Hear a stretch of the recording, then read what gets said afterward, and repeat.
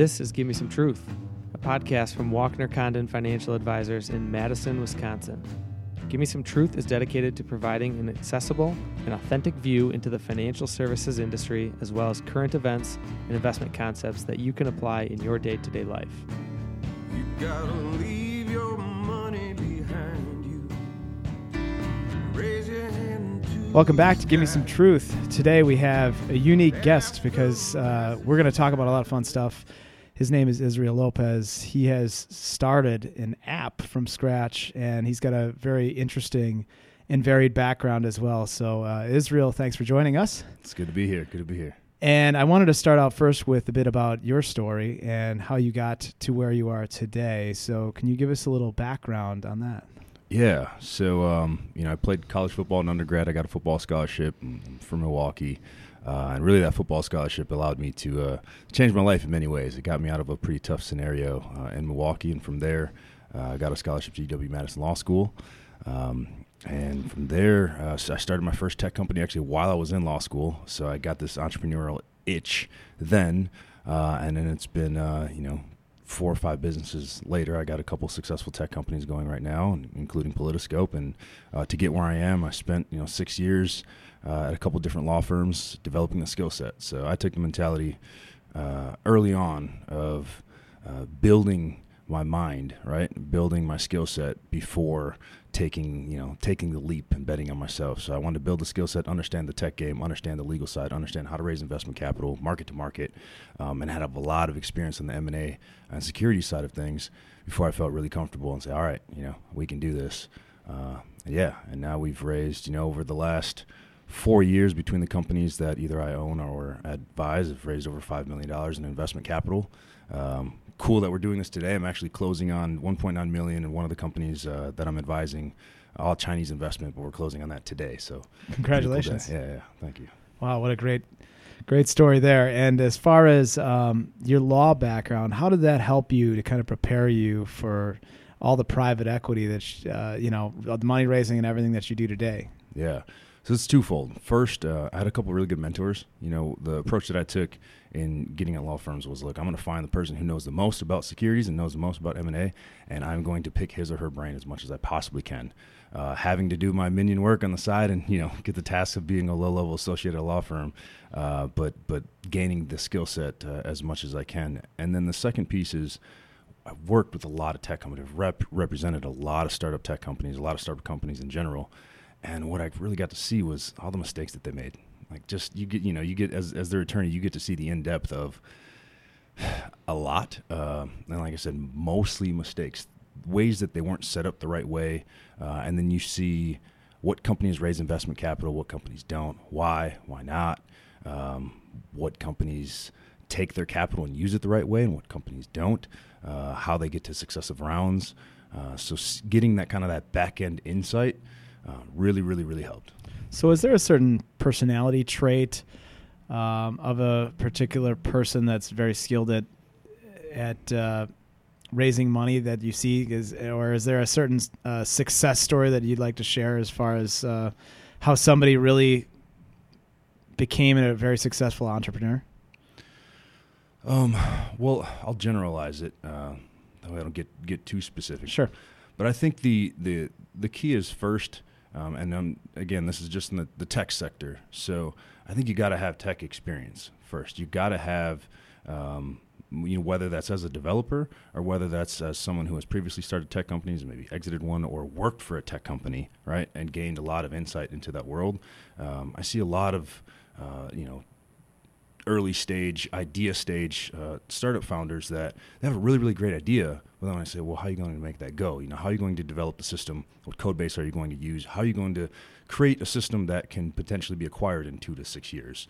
They have no idea, right? And they don't have that tech background. So if you're going to be in tech, put in the time to understand what technology is first. So I think that people who have done that have had the most success. That's shifting a bit because technology is now becoming more accessible. So you can have founders that aren't technical founders that can subsequently find a co-founder who is that technical co-founder. And for those type of individuals, what I found is just you got to be able to sell. So you're either really, really, really, really great on the tech side of things, or you're able to sell and build a team. That's what I've seen in terms of the personality traits that have the most success raising capital. And what's the biggest drawback? Is it ego that's really something that hurts the founders, or is it lack of business planning, or what do you see? Operations. Okay. Number one thing. I think that the biggest lacking trait that I see amongst other tech founders is that they don't have an operations mind, meaning they don't look at the company that they're starting and think of it in a way of, okay, here are the different departments of this business, even though this department really doesn't exist yet, or this department doesn't exist yet, but we're going to plan for it, and we're going to break things down. That way we raise an angel round. Now we're going to make some hires. This person's going to be in that department. Here's the system. Here's the 3 principles of this system that we've implemented. And you keep everyone on a cohesive plan. Everyone on your team, whether it's 5 people or 10 people, know what they're working for every single day. And I think a lot of co-founders or a lot of founders in general, they don't have that mindset. They have the mindset of, we have a really, really cool product. We have a really, really great idea. I'm going to get out there. I'm going to sell. I'm going to raise some money, and the business is going to take care of itself once we raise that capital. And it doesn't work that way. So, one thing that I'd like to have you explain a bit to the listeners is you hear a lot of these different rounds, and can you just explain a little bit from round to round how this all occurs in the general way that an exit happens then? Because I think that a lot of people hear angel and we hear Series A and all this stuff, and we don't know what it necessarily means. So can you kind of demystify that for us? Yeah, and I'll demystify it in my way, because what you'll see is actually you can go to the East Coast and you can talk about an angel round, and you can go to West Coast and talk about an angel round, and you're talking about 2 different things. So what I consider an angel round is your friends and family round. This is idea stage. This is probably pre-revenue. This is raising maybe $50K, maybe up to $500K.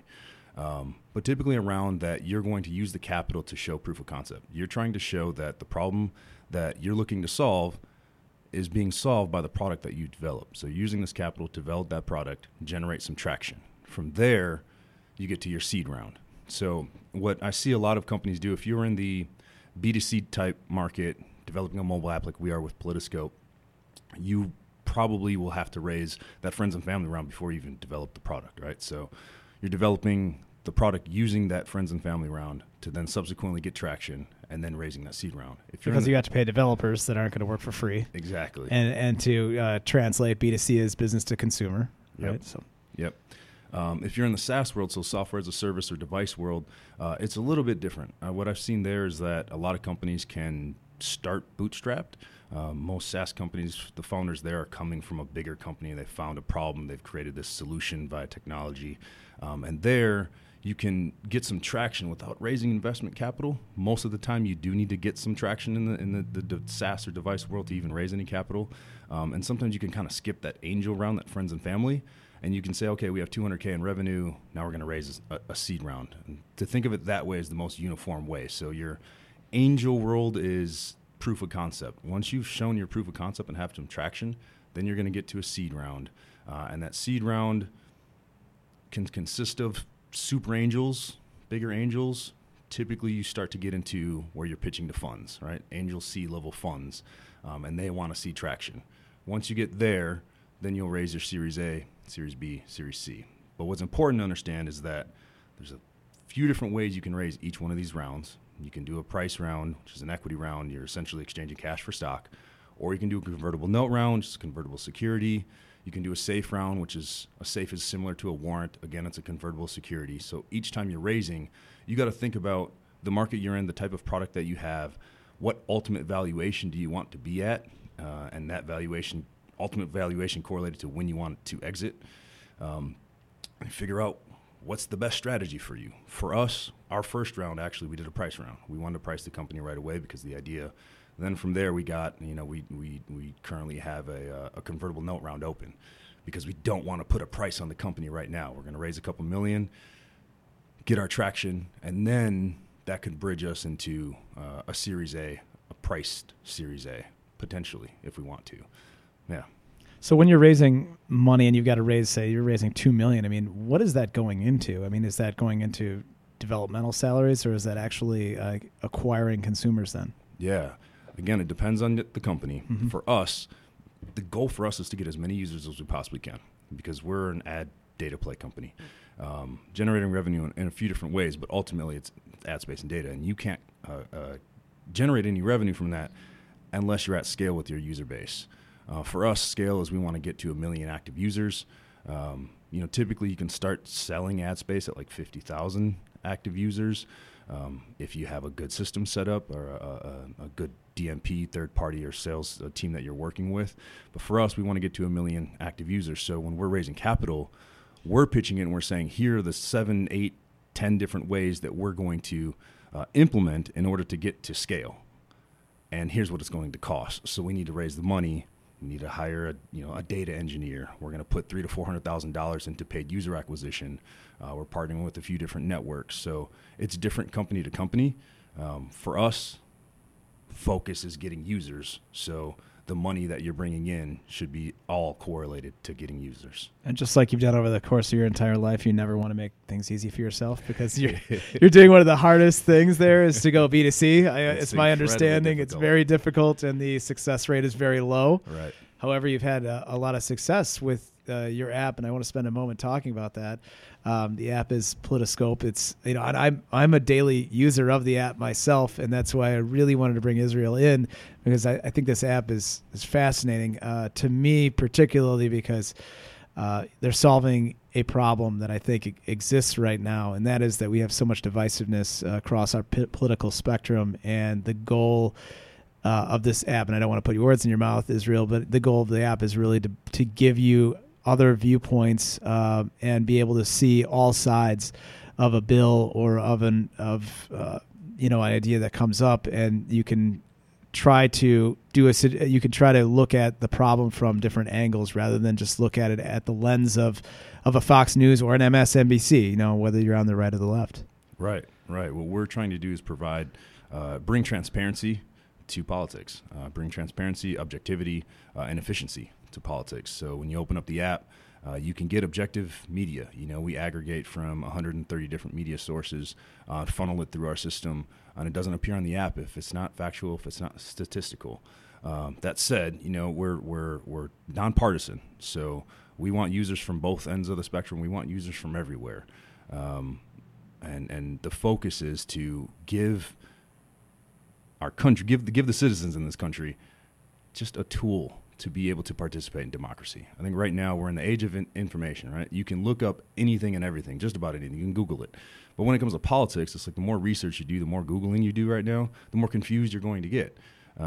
Whether it be because of things like fake news or the fact that media is just so pay-per-clicky, meaning the media is tailored in a way where it's just trying to get people to click on the article, so it's not focused on just being factual. It's saying, oh, Trump is being a crazy buffoon and this, and it's just like, no, how about we just talk about what's actually going on in terms of the legislation, in terms of what our government is working on. So when it comes time for our country to vote, like, oh, okay, this is what we're voting for. This is who we're voting for. And that's what we're trying to bring. So. What I like about the app, too, is that you can go in and you can take a look at actual legislation. So they'll give some bill in Congress that's coming in, and then they'll give the take on the left and the take on the right and the kind of centrist take on each piece of legislation. Then you get kind of a thumbs up, thumbs down on it, and you can see where people stand. And it's very interesting when you look through the spectrum there is that you guys have obviously a lot of users on both sides, because when you go into each bill, it's not that all the Republicans or all the Democrats have 98% likes on every single one of these bills. Right. So I think it's a great way to look at what's coming up legislatively, because ultimately that's going to dictate, a lot of our laws in the future. And if you're not making yourself aware of what's going on, people can say a lot of things, but if you can't actually see the legislation, and read through it, a lot of it's just window dressing. They're just talking, and it's not actually driving any policy. And you can see what actual policy is being driven. And you could also see that occasionally Congress does actually agree on certain things and some bills get passed. So it's amazing that we do actually see some bipartisanship every once in a while, and that doesn't get talked about or reported on because that's not very sexy. Right.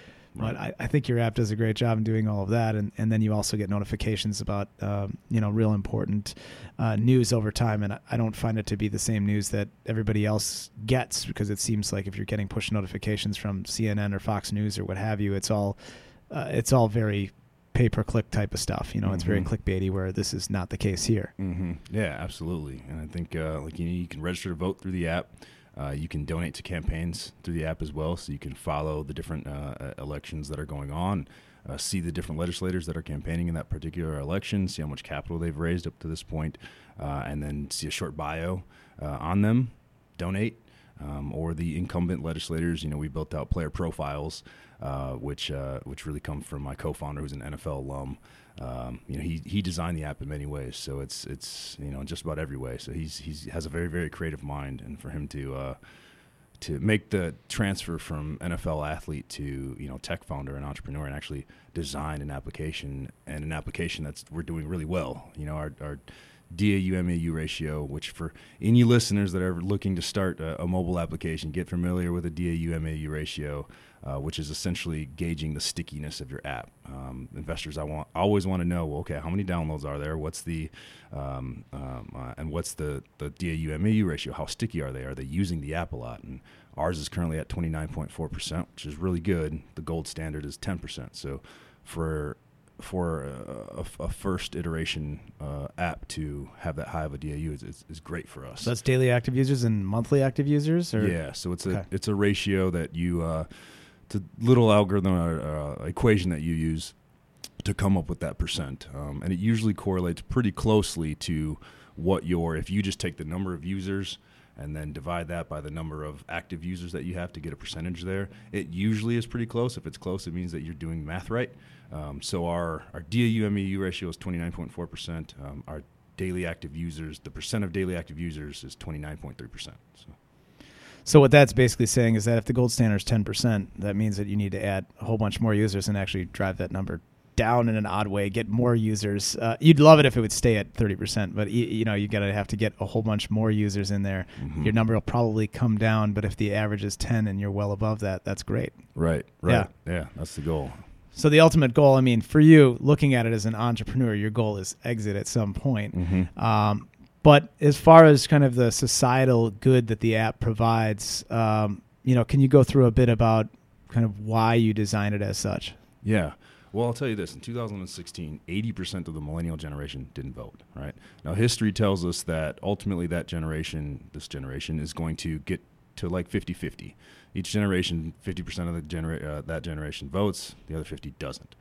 So we know that number is going to go down. But what we found is that legislators campaign, they have no idea how that number is going to go down. They don't know how to target millennials. They don't know how to get to millennials. So that was the main reason why we developed Politiscope. So obviously there's the media side and providing objective information. But in terms of reaching the millennial generation and subsequently the Gen Z's generation, putting political information in a format that is friendly for them. We take a lot of features from other social media apps. And Iteration 2.0 is going to be implementing a lot more movement, a lot cooler things to hopefully counteract and keep that percentage we were just talking about. Hopefully keep it around 30, but you're right, it'll drop. But yeah, the reason why we started is because we know that there's a huge need. There's a huge need for information amongst millennials. Amongst U.S. citizens in general, there's a huge need, but our niche target market is the millennial generation. So we created it for that. That's why we have the micro-donating platform implemented into the application, knowing that if millennials are going to donate to campaigns, it needs to be in that crowdfunding format. They've been trained. Their mind has been trained that way. So $5, $10, $15, up to $200 donations. And this year, Q1, start of Q2, legislators are setting all-time like historic records in terms of how much capital they've raised through that micro-donating platform. So millennials are okay with dropping $5, $10, $15. And if there's a lot of them, well, then it works. So we know that there's a shift in terms of political campaigning, a shift that started in 2006, actually, with Obama, in terms of leveraging social media and leveraging it in a way where you don't really have to focus on facts. You don't have to focus on actual information. You just need to focus on getting impressions. And Obama started that. And then I think Trump's campaign took it to the next level. And now we're kind of, I think, in the final stage of that, because now users are becoming more educated and they're getting fed up with all the fakeness, right? So there's going to be a shift, I think, probably after the 2022 midterms. It's going to stick around here for 2020. 2022 is going to be just as crazy. And then I think there's going to be a shift, and we're going to be at the forefront of that shift. And That's really interesting. I think that I love the micro donation part of it too. I think that, just personally, I feel that campaign finance reform is way overdue, and I think that this is a great way for people to become more active, as they put money towards candidates that they really believe in. And I think that the biggest flaw right now that we have in politics is that the party line, everyone just kind of seems to have to fall in line with the party line, and no one can deviate from that. And, you saw it a lot. It's kind of a microcosm here in Wisconsin with Scott Walker, who really, fell in line with the Republican Party line through and through and moved completely lockstep through that. And I think that hurt him when he ran for president and things like that, because if you're just running party line, you can't stand aside as your own person. Mm-hmm. And I think that, people supporting other candidates here is a big positive in being able to give donations in a small format quickly, easily. Crowdfunder, like you're talking about, is ideal for a lot of these people, because then they also don't have to bend the knee to as many corporations and then get really beholden to certain interest groups. Exactly. The interest groups are really, this is just me putting it on a soapbox, they're kind of destroying politics, and I think it makes people turn away from positions that they normally would have, otherwise, because they have to toe the party line, and they're not going to get this big donation to be able to keep their campaign going if they don't vote a certain way. Mm-hmm. So back to a little bit more about the funding. How do you knock on doors and get those doors open to investors? Yeah. Boots on the ground. I think that's the best way to put it. I think it's a combination of you having a lot of grit and understanding that raising investment capital is like the worst. It's like a nightmare version of speed dating. So you're going to go on 200 dates over the next 12 months, and every single one of them is going to look at you like you're crazy and say no. But that 201st date, you just got $300K, right? And then the 202nd date is going to be no, and then the 240th, you got $1 million. So you have to have that mindset and understand that you have to stay neutral. So I know a lot of initial startup founders, they get their first pitch, they get really hyped up. They're like, man, I'm going to close this. I'm going to get, and then it doesn't happen. Then they get let down. So they end up going up and down, up and down. You got to stay neutral through every single pitch and understand that, look, this is about numbers. This is about business. Go in there, pitch your business, understand the game, and play it. So having that mindset really in order to get the pitches set up is, again, boots on the ground, doing your research.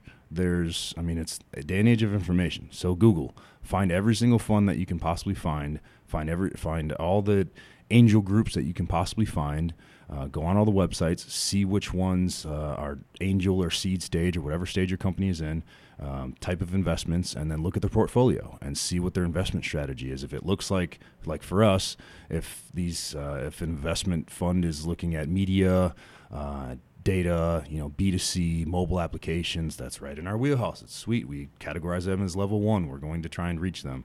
And then it comes down to networking. So, and I think that's probably the most difficult thing. I think accelerators were created because most tech founders just didn't have a vast network. So accelerators were created where it's like, hey, we'll take 6% of your company and we're going to essentially broker investment pitches for you. Luckily for me, because of my experience and really because of the founding team that we have, for Politiscope, it's been very different. We've had investment pitches all over the country to really, really big name investors. Gary Vaynerchuk is leading our next investment round, so he's a big name. We just met with Bon and Bo yesterday at actually our second investment meeting, so hearing back from him. But some big name guys. Pitched to Reggie Bush 2 weeks ago. We were at the NFL draft, so it's very different when you have one of your co-founders who's an NFL alum. And we have a few NFL players on our cap table that have invested. So very, very different game than my previous experience with my other tech companies or what I've seen for companies from companies that I've represented, where we've kind of got a foot in the door. It's a little bit easier for listeners. Maybe the accelerator route is the best route for you if you're just not a great networker. But it's networking, going to events, finding out where investors are going to be, shaking hands. And then following up and understanding the process of following up. I know millennials aren't good at that. So if many millennials listening, understand, email follow-up, channel your inner 80s or early 90s and understand that communication is key and that an investor isn't going to hear about your business today and invest next week. He or she's going to hear about your business today and invest in 6 months or a year or maybe even 2 years. So it's about building that relationship. And in many ways, as a startup founder, you have to call your shot, and then you got to do it. So you got to meet an investor and say, hey, look, we're at this stage right now. This is where we're going to be in 5 months. I'll keep you in the loop. And then in 5 months, you shoot them a update email and say, hey, I told you. This is exactly what we were going to do. Let's have a follow-up meeting and let's talk about it. It's still a little bit too early for us. Maybe if you get here, okay, we'll do it. You hit them back up in 3 months. Hey, we did it. And eventually they'll invest. So that's how it goes, and it's a grind. It's an absolute grind. So if you have significant others, make sure they're prepared for it. If you have kids, if you have family, make sure everyone understands that, hey, I'm trying to raise investment capital right now, and this is what it's going to take. I might go a little bit crazy sometimes. I might be completely stressed out. I might be exhausted. But at the end of the day, hopefully you're living your dreams, so you're able to, compensate any of the difficulties, but just make sure the people around you know what you're going through. And from a psyche standpoint, how do you deal? You're talking about rejection, and you're talking about rejection so consistently and over a long period of time. So how do you channel that into positivity, and how do you end up taking all that rejection? Yeah. For me, I think it comes to that last point that I just made in that, I'm 31 right now. 16 years ago, I was homeless, so I lived in my car for a time period in high school. And I've always had a chip on my shoulder saying that I was going to do, and I was going to become a lawyer, and I was going to do this, and I was going to do that. And now I'm doing it. So for me, like I said, I have the mindset of understanding the game and understanding that it just might not be a good fit for most investors, because that's how it rolls. That's how the cookie crumbles. So I'm able to stay positive through it all, because I remind myself every single day, I'm literally living my dream. I'm a dude that came from a rough neighborhood. Like I said, I've been on my own since I was 15 years old. And now, I've raised over $5 million in investment capital. I have 3 tech companies that are doing really well.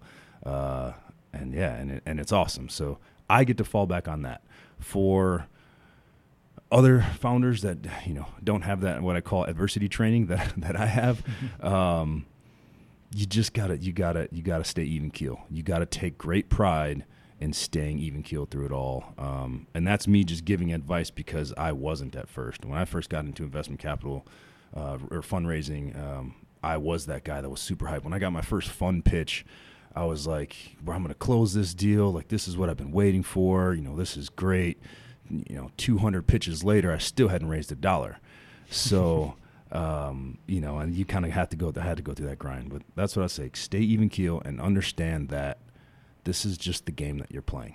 And it's the same for everyone, really, no matter what you look like. Now, it's a little bit more difficult for minorities in many ways.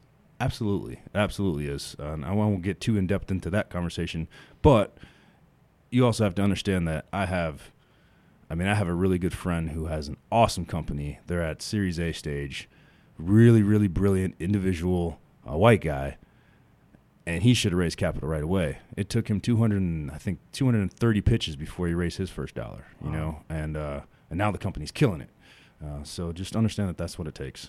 Well, I think a lot of these guys that are the heads of the companies may have a great idea and they might be a great developer, but they're not, like as you alluded to earlier, they're not good on the sales side, or the networking side, and you can be great at one facet of the business, but it's really hard to be good at 4 or 5 different facets of the business. And when you're bootstrapping it, you have to try to wear all those hats at once sometimes. And I can't imagine how difficult that is. I started my company, but fortunately a lot of people can say yes to us because we're not asking people for huge investments, like you guys are. You have a different sort of deal, and they're talking about high risk investments too, where somebody could literally lose all their money. And the chance of them losing all their money is probably, I don't know, I would say it's greater than 50% in most cases. It's like 80 to 90% in the seed stage. Yeah. It really is. So, but if you make it big, yeah, if you go public someday, you're doing all right for yourself. You could be the next Uber, Right. Well, thank you very much for taking the time. I could spend probably 2 hours talking to Israel here, and it's just a wonderful story. So if that didn't motivate you, I don't know what will. But thank you very much for joining us, and hopefully we'll grab you on another installment one of these days, because I'd love to talk to you when you've raised even more money, and maybe even after your exit. So congratulations for all your success, and thanks for joining us. Thank you. gotta leave your money behind you. Raise your hand to the sky. Ask the masses for silence. Look 'em all dead in the eye.